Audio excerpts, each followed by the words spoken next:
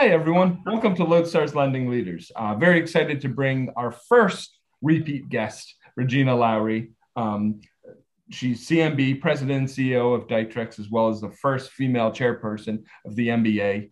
For those of you who didn't listen to our first podcast on Lodestar's Lending Leaders last March, I highly recommend it. We had a great conversation about all things mortgage related, but hopefully a lot more on the table for us to talk about still today. So, Regina, thanks so much for coming on. Oh, Jim, thanks for the invitation. Absolutely. So happy to have you. So a lot of stuff to talk about. I know we covered a lot last time, but even since March, there's been a lot of changes in the world, lots of changes in the mortgage industry. So I think there's going to be some interesting stuff for us to cover. I think we probably wanted to be a little further past COVID at the end of the day than we are. So, there's one thing there, but the thing kind of getting a lot of coverage right now in the industry is cyber attacks. Still, obviously, ransomware. There was a major ransomware attack in the industry. I know that's something near and dear to your heart and you work on constantly at Dytrex. So what has been changing? Is this just a problem that was always looming and we're seeing more and more of it, or there have been things happening that actually have increased the risk? Well, Jim, I think that, clearly the rapid shift with remote working as a result of COVID, I think has made our industry and probably a lot of major industries, because it's not just been what we saw happen with CloudStar, but with the pipeline issue, companies have become very vulnerable. And I think a lot of that has to do with the remote workforce. And there was a recent report I was able to come across by Cybersecurity Ventures that actually anticipates that cybercrime could top $6 trillion in 2021. So it continues to be unrelenting. I think the purchase market, and we know we see refis waning. So the purchase market also presents its own challenges because there are so many multiple parties in one transaction. You've got a lot of email traffic going back and forth. I think that the FBI hasn't put any interim statistics as it relates to wire fraud, but we've even seen at Dytrex the insurance market. So lenders are going to be seeing that for cyber and E&O insurance. The numbers have increased because the insurance companies are seeing the tremendous risk in it. And when you look at ransomware, recovery is very expensive. It's very arduous. And, I think, if we want to talk about what should lenders be doing right now, I think lenders really need to look at increasing, remediating their systems. You hear constantly that systems are not updated frequently enough. And people are not doing testing into their network to see whether or not their firewalls are strong enough. So something as simple as antivirus software and having the latest patches and things like that. The patches and updating the systems. I think, that's the strongest thing I would recommend for lenders. And I think, all goes back to COVID again, because rates were at historical lows over the past year. Lenders are just trying to keep up with the volume. They're continuing to try and reduce their costs by moving to more digital solutions. So the IT people maybe have taken their eye off the ball on that.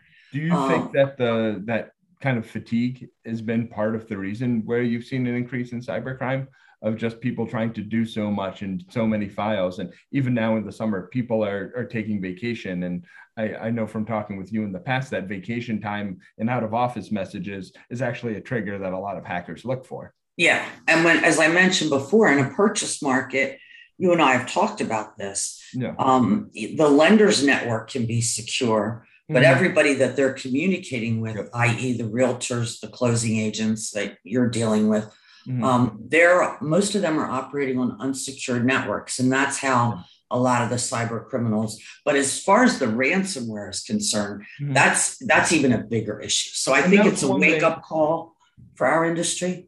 I kind of wanted to talk about a little bit more for the benefit of our listeners, the difference between ransomware and, we'll call it garden variety wire fraud. Yeah.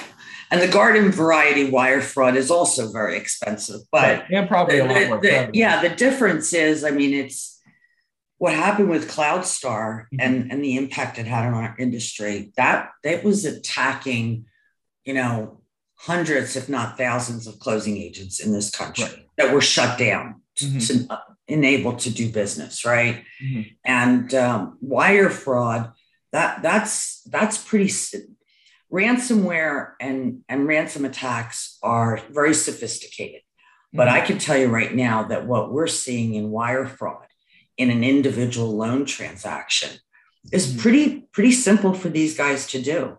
Yeah. And those that we've caught at Dytrix are just simply somebody getting in to an email address and changing one letter in the email address. And as you mentioned, as busy as everyone is, they may not notice that.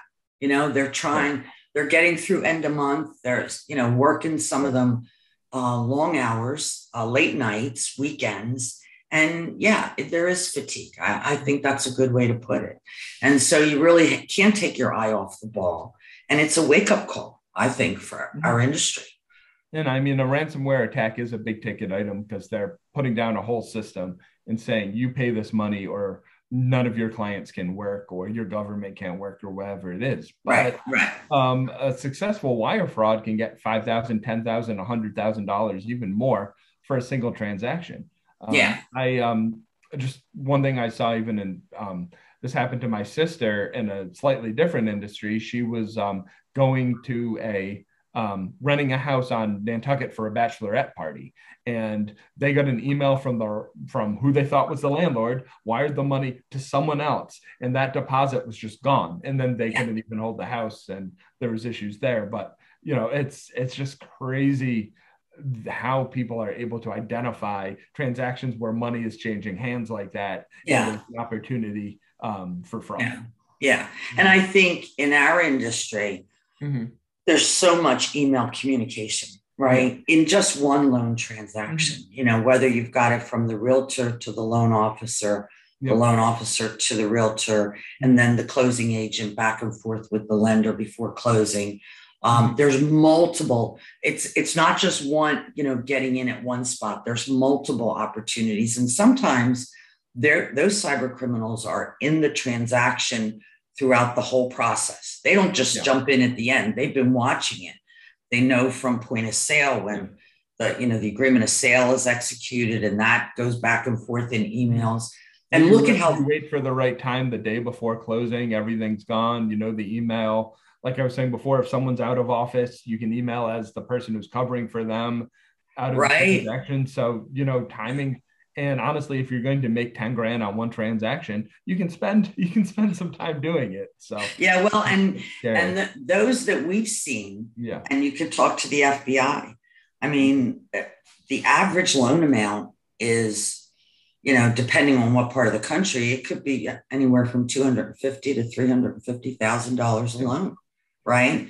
And the lender's wiring that money, and in most instances, a lot are validating it, or at least they believe they're validating it. But when you get that email, you don't know if the phone number on that email that you're calling to validate is actually the closing agent's phone number. So, so always call the number online for the closing agent. Call the number you have before. Like that. Have you seen lenders kind of tightening their criteria over the last few months for title agents? Like, what changes have you seen since we last spoke at Dytrix about what lenders are doing to, really tighten up on these types of issues? It's really a mixed bag, Jim. I would say that, most are collecting the E&O, but I recently talked to a lender who doesn't get the E&O because they rely on the CPL. And we've had an instance where the CPL was issued by an agent who wasn't covered by the underwriter. So, the lenders that that are taking it seriously are collecting the E&O. They're validating the license is in effect in the state that they're closing the loan. Right. And then lastly, relying on that CPL before they close the loan. Right. But the CPL is not going to help, or the E&O, if there's a wire fraud. So if the lender wires or the warehouse bank wires the money to the wrong fraudulent account, neither the E&O or the CPL is going to cover that. So it's... And so the only thing that can at that point is working with a company like Dytrix, or being really able to make sure that wiring info is as up to date as possible and having a secure system in place to validate all of that. Yeah. And it doesn't always mean because a lender gets an email that the wiring instructions have changed, that's a fraudulent email. But we validate the number and authenticate the identity of the individual before we even contact them. And, some closing agents have multiple bank accounts. So you could have multiple bank accounts for the same closing agent. It doesn't always mean it's fraud. But to answer your question, what am I seeing? I see it go from one extreme to the other, where lenders are really taking it seriously. Yeah. And they're seeing that it is a daunting task to manage hundreds, if not thousands, of closing agents, because the lender doesn't select the closing agent. That's really the key, right? You see that in your business, right, with Lodestar. I mean, the lender's finding out who the borrower selected for the closing agent, right? So it's not like they can. And then on top of that, you've got FHFA's counterparty risk list that, they basically have set up exclusionary lists of agents that, are not able to be used. And how does an agent get on that list? That's something I'm not super familiar with. You're never going to know. And I say that because we scrub lenders, closing agents against OFAC and against the FHA suspension list and counterparty list, and they're the lender's own exclusionary list. And we've been told that when we can't qualify an agent because they are on that list, that we can't tell them that. I mean, it's, that's proprietary information, and you've got to call the lender to find out. So, chances are it's because there have been multiple incidences with problems with a particular closing agent. And it doesn't have to be fraud. It could just be that they're not doing a good job at the closing table, right? And they're not following the lender's closing instructions, and then the lender can't sell the loan. And, that's costly. They may have the loan locked with an investor or hedged in their pipeline. So they've got interest rate risk. I mean, there's multiple reasons why a lender could take a closing agent off of the list, and we don't usually become privy to that.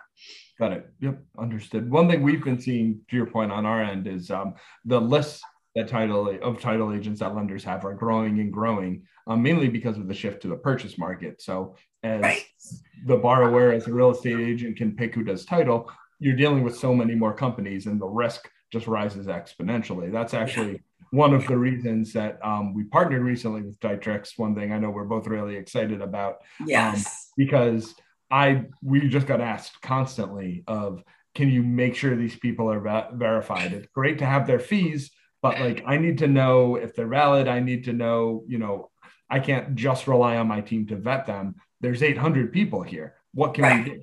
So I think that was just the adjacency and how those things kind of tied together, made a lot of sense. So I would love to hear kind of more how you see the partnership working and kind of other things that you've been seeing from your end.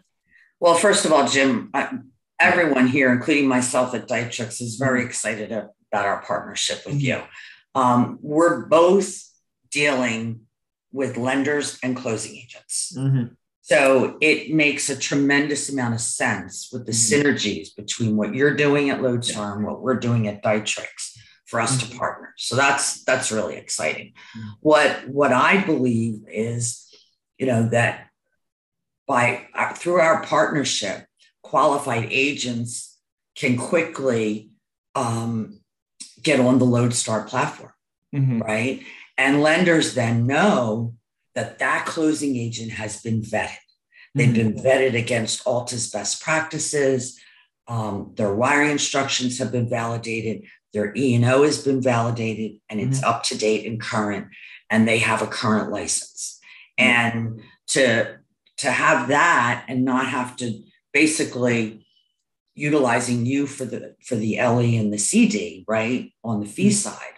But they still have to validate or do something with that closing agent. Well, it's right. They have all of that information for the closing agent that they need. And then, hey, to boot, let's just get their fees set up so they have everything in our system too. It's just it's a very nice lift to make things easier. Yeah. Because the vetting process, can be substantial. So let's get as much as we can to make things a lot easier down the road. For the lenders, right. And we're looking at creating a low cost for your clients, a low cost access service for Lodestar clients so that they can do a search of an agent and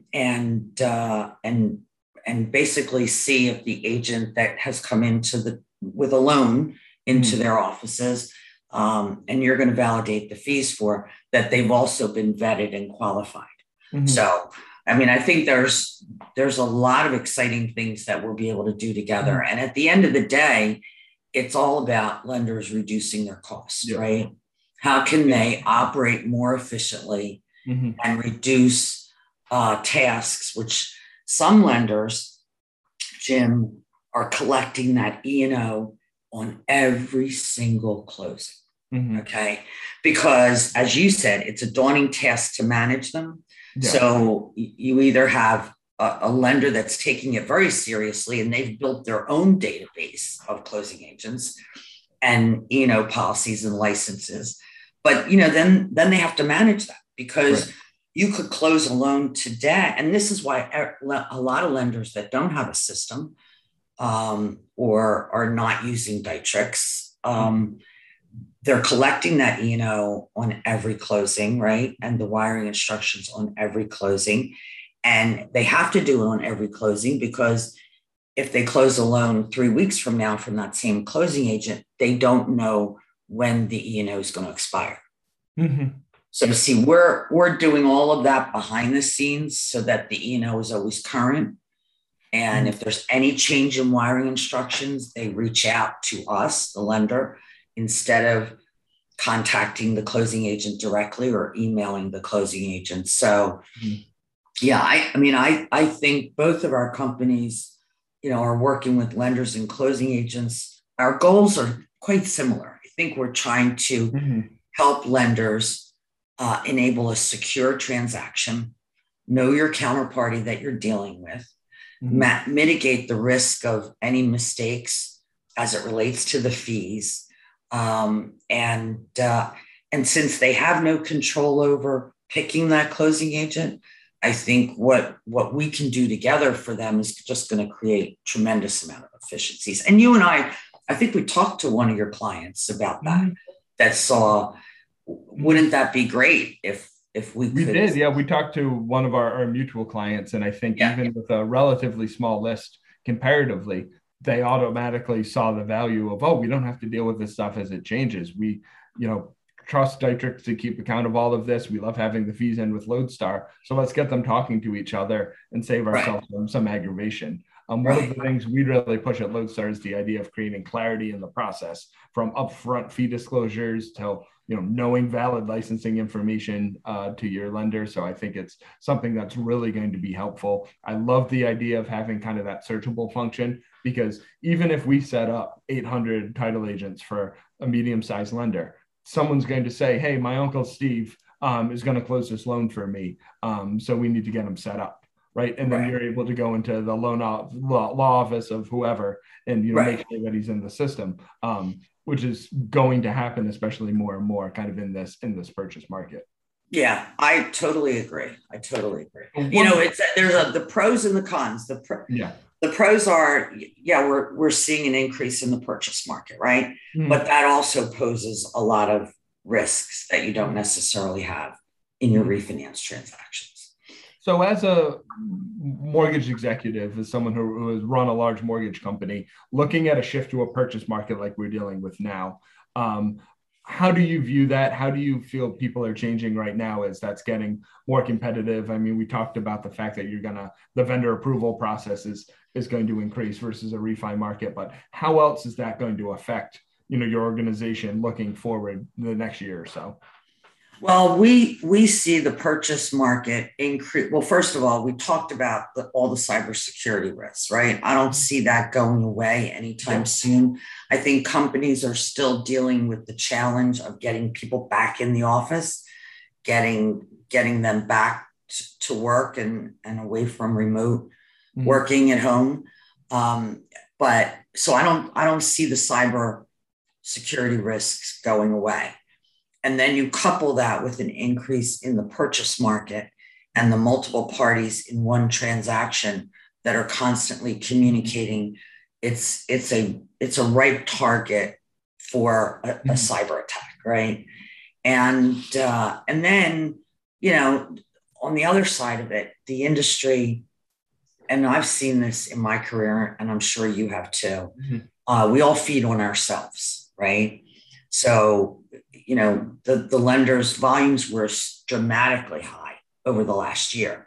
Okay. There's still a strong market and interest rates are still historically low, but, you're going to see more competition because volumes have dropped and lenders had hired a lot of people. So they're trying to continue either to expand their market share, to keep the volumes high.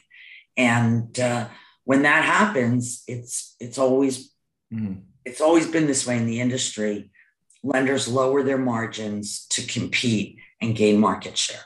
And once that happens, then it's a feeding frenzy.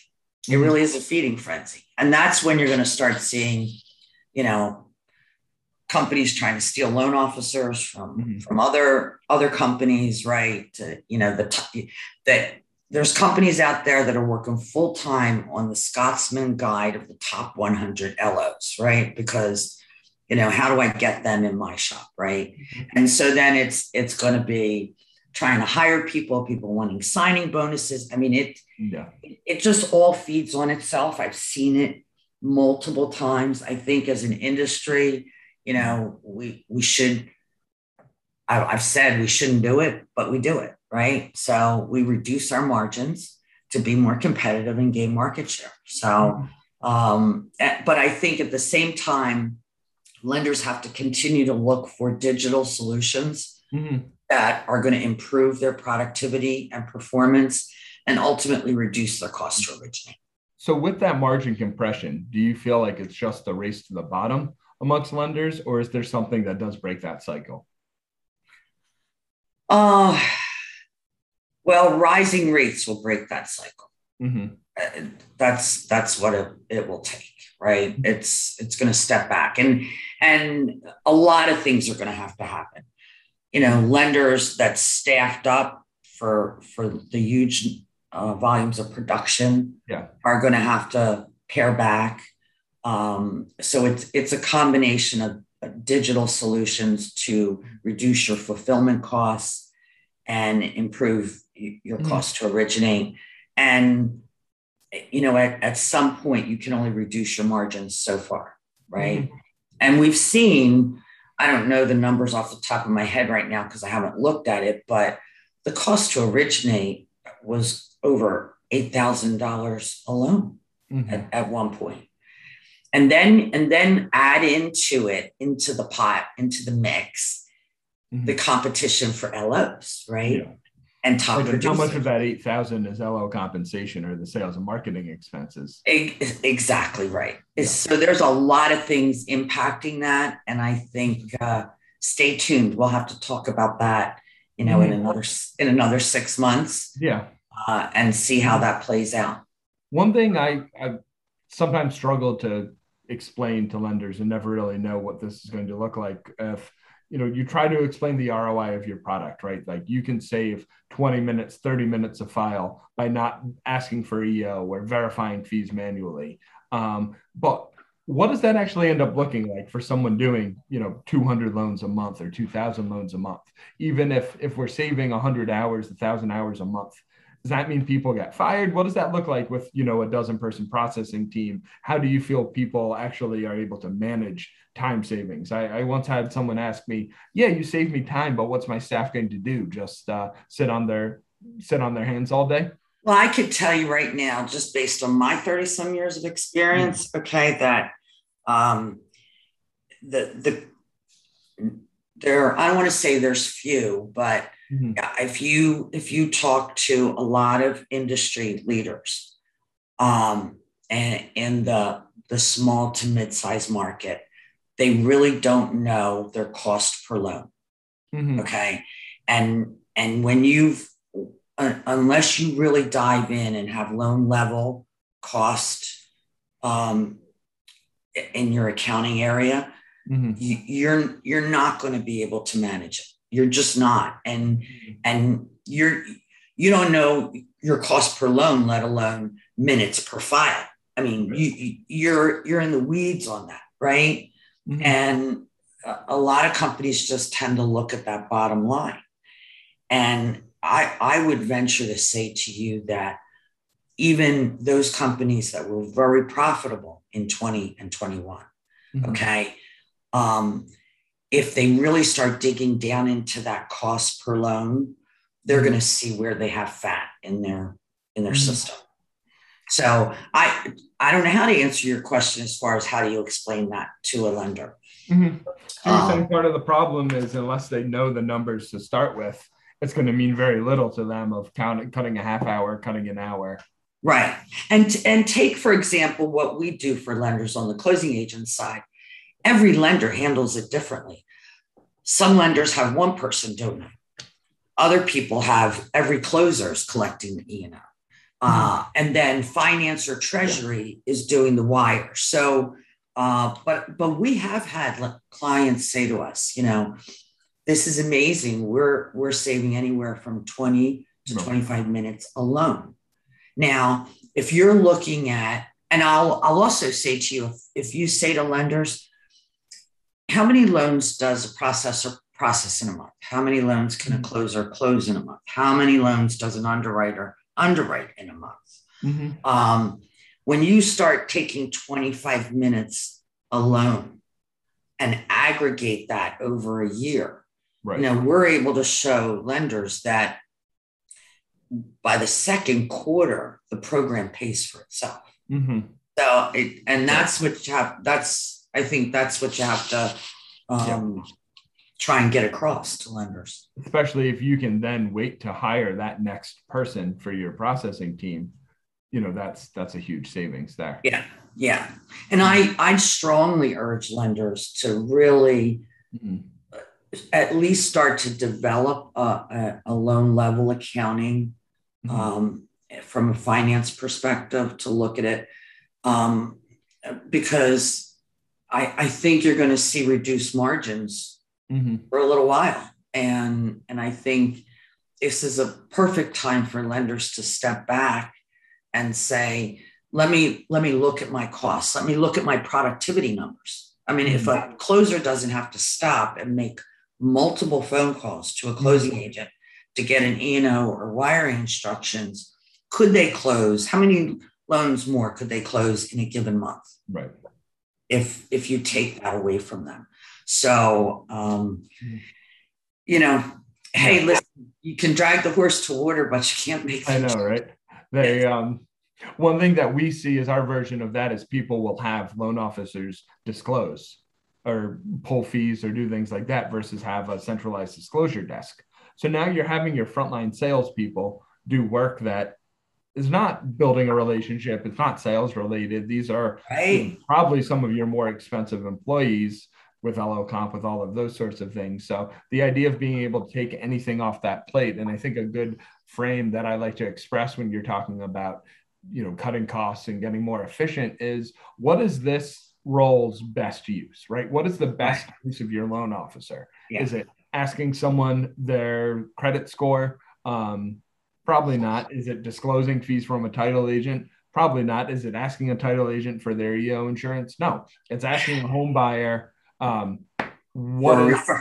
are you here, right? What is the purpose of this refi for you? Have you gone through a home buying process before? Let me talk to you about that, right? Who other than your loan officer at your company is going to be the one expressing those types of things? Yeah. Well, I'm looking forward to our partnership for us being able to talk to our clients about what you can do for them. And the reason I say that is I have seen many clients who are doing just what you said, having loan officers do the disclosures. Okay. And then on the back end, there's money that is going out. And let's get back to loan level accounting. Okay. Right.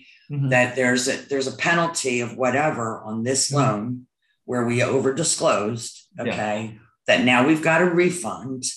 But no one's matching that up. When we look at expenses and the cost per loan.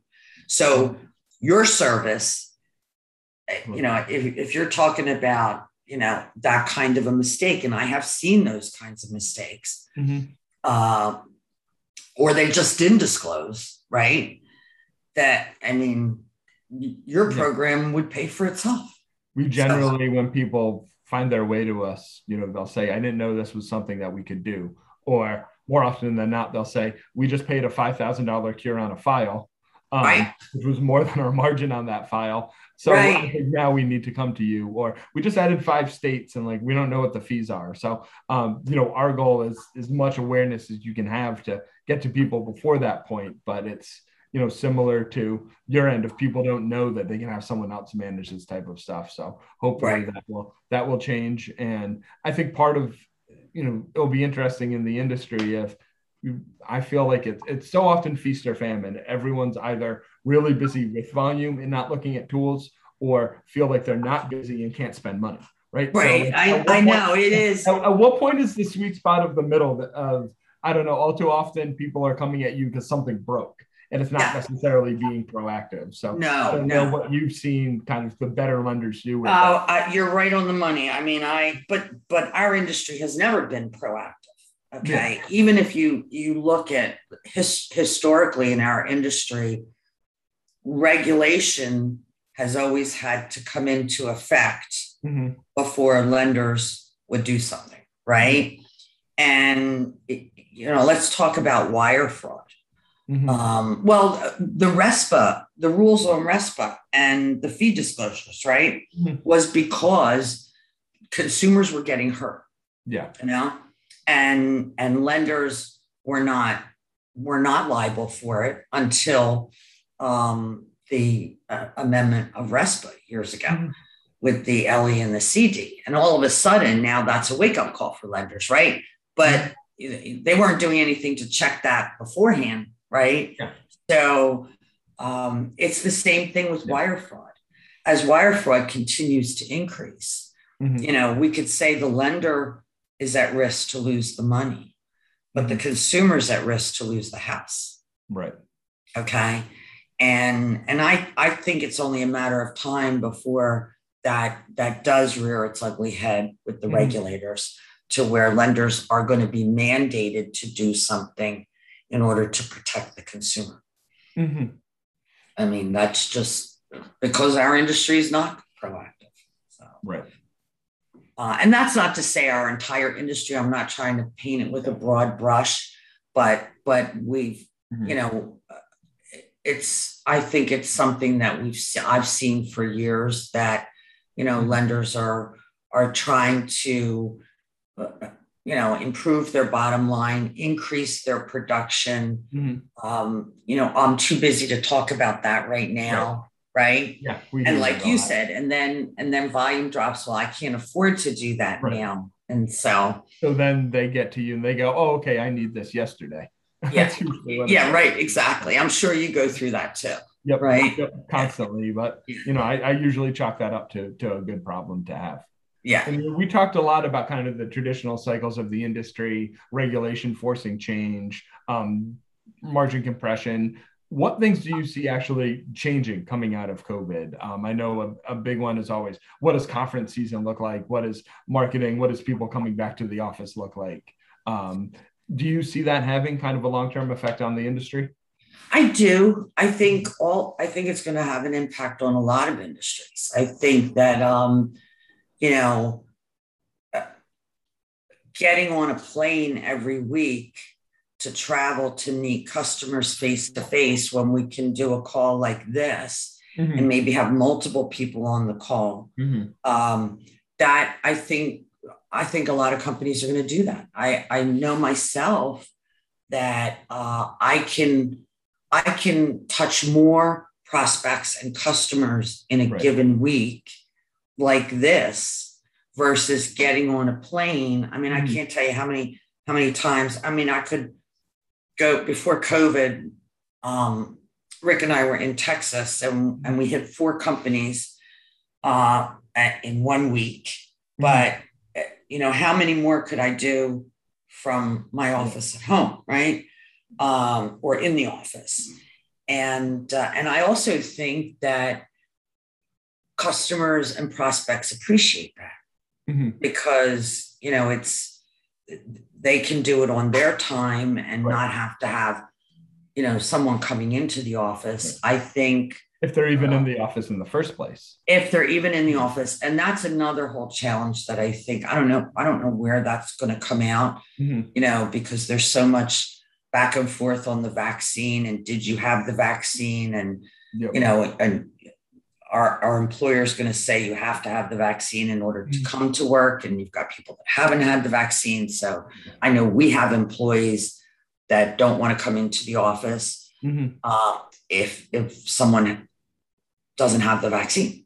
Yeah. If every employee has to have the vaccine. So I think that's still fluid, Jim. I think that's going to change. I think conferences, now that's a different story because, I've always gotten a lot of value out of conferences and where you can meet face to face with people and they're out of the office. So they're relaxed and they can sit and talk to you and, not have 20 interruptions or their phone ringing in their office. Right. So, it looks like right now, National MBA is going to be live in San Diego. And that's a conference that, I think a lot of lenders get a lot of benefit out of. So that's a big one right now. That's live. I am speaking at the NS3, which is the National Settlement Service conference in Naples in the end of this month. And right now that's still live. Yeah.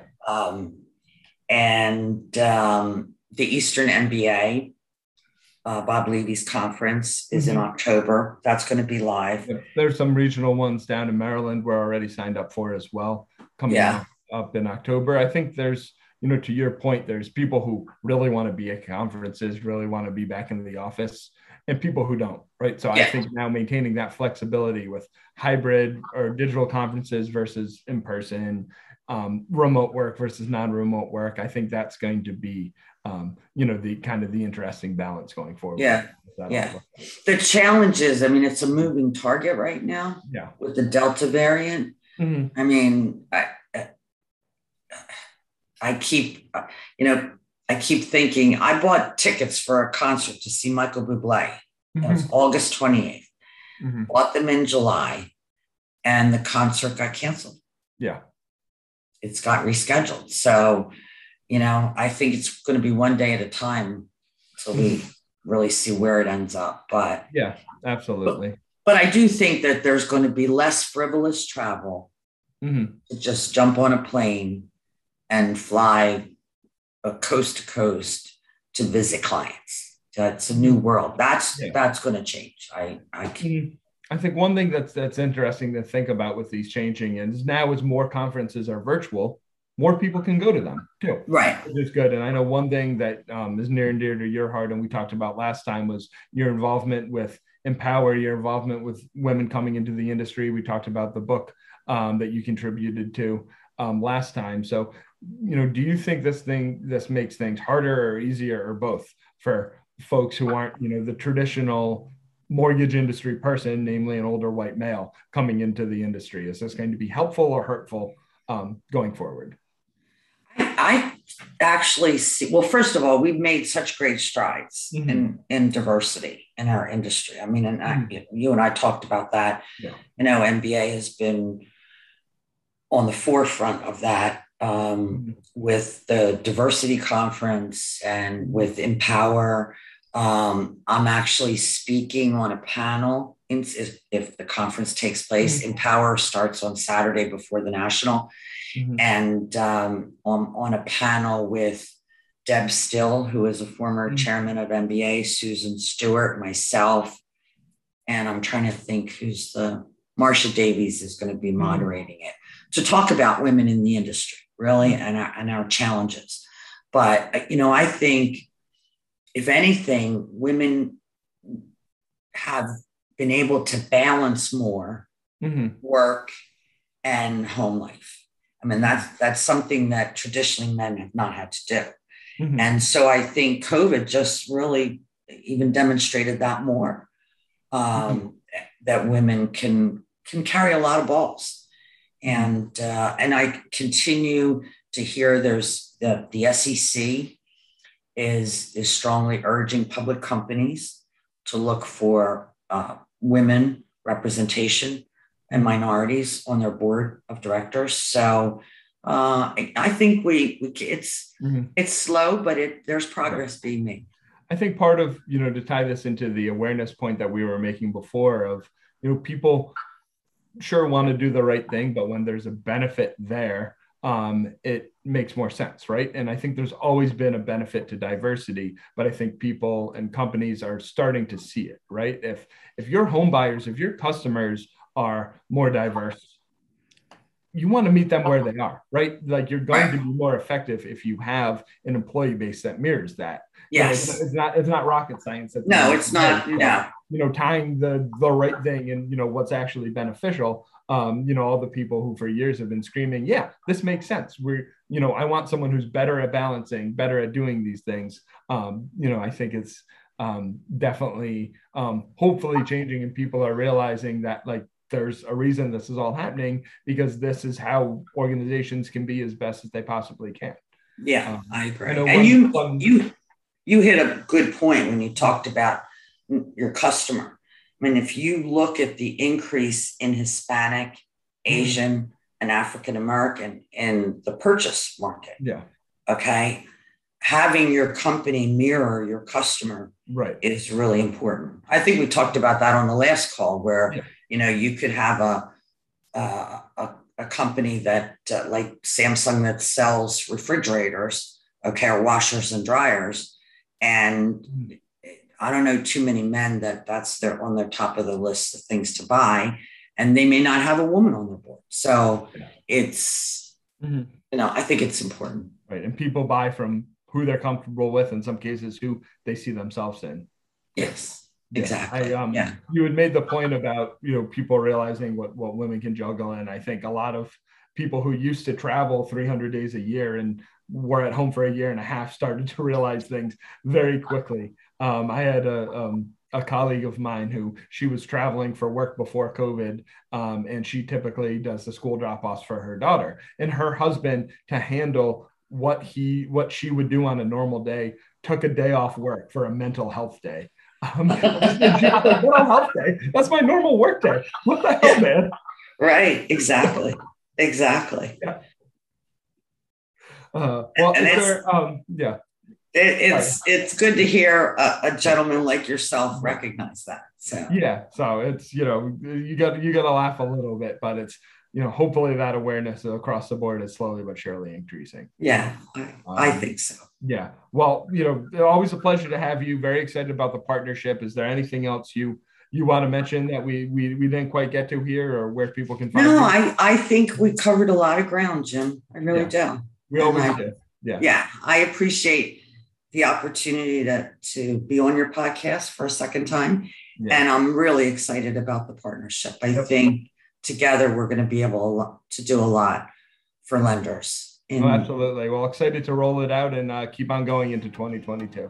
Yes, exactly. Thanks so much, Regina. You're welcome. Take care, Jim. Bye-bye. Thank you for listening to Lodestore's Lending Leaders. I'd like to give a special thanks to Brian Rieger and Elena Gardner, who help us create this podcast every week. Please remember to like and subscribe the podcast wherever you listen to it. It helps us a lot. Thanks. Talk to you next week.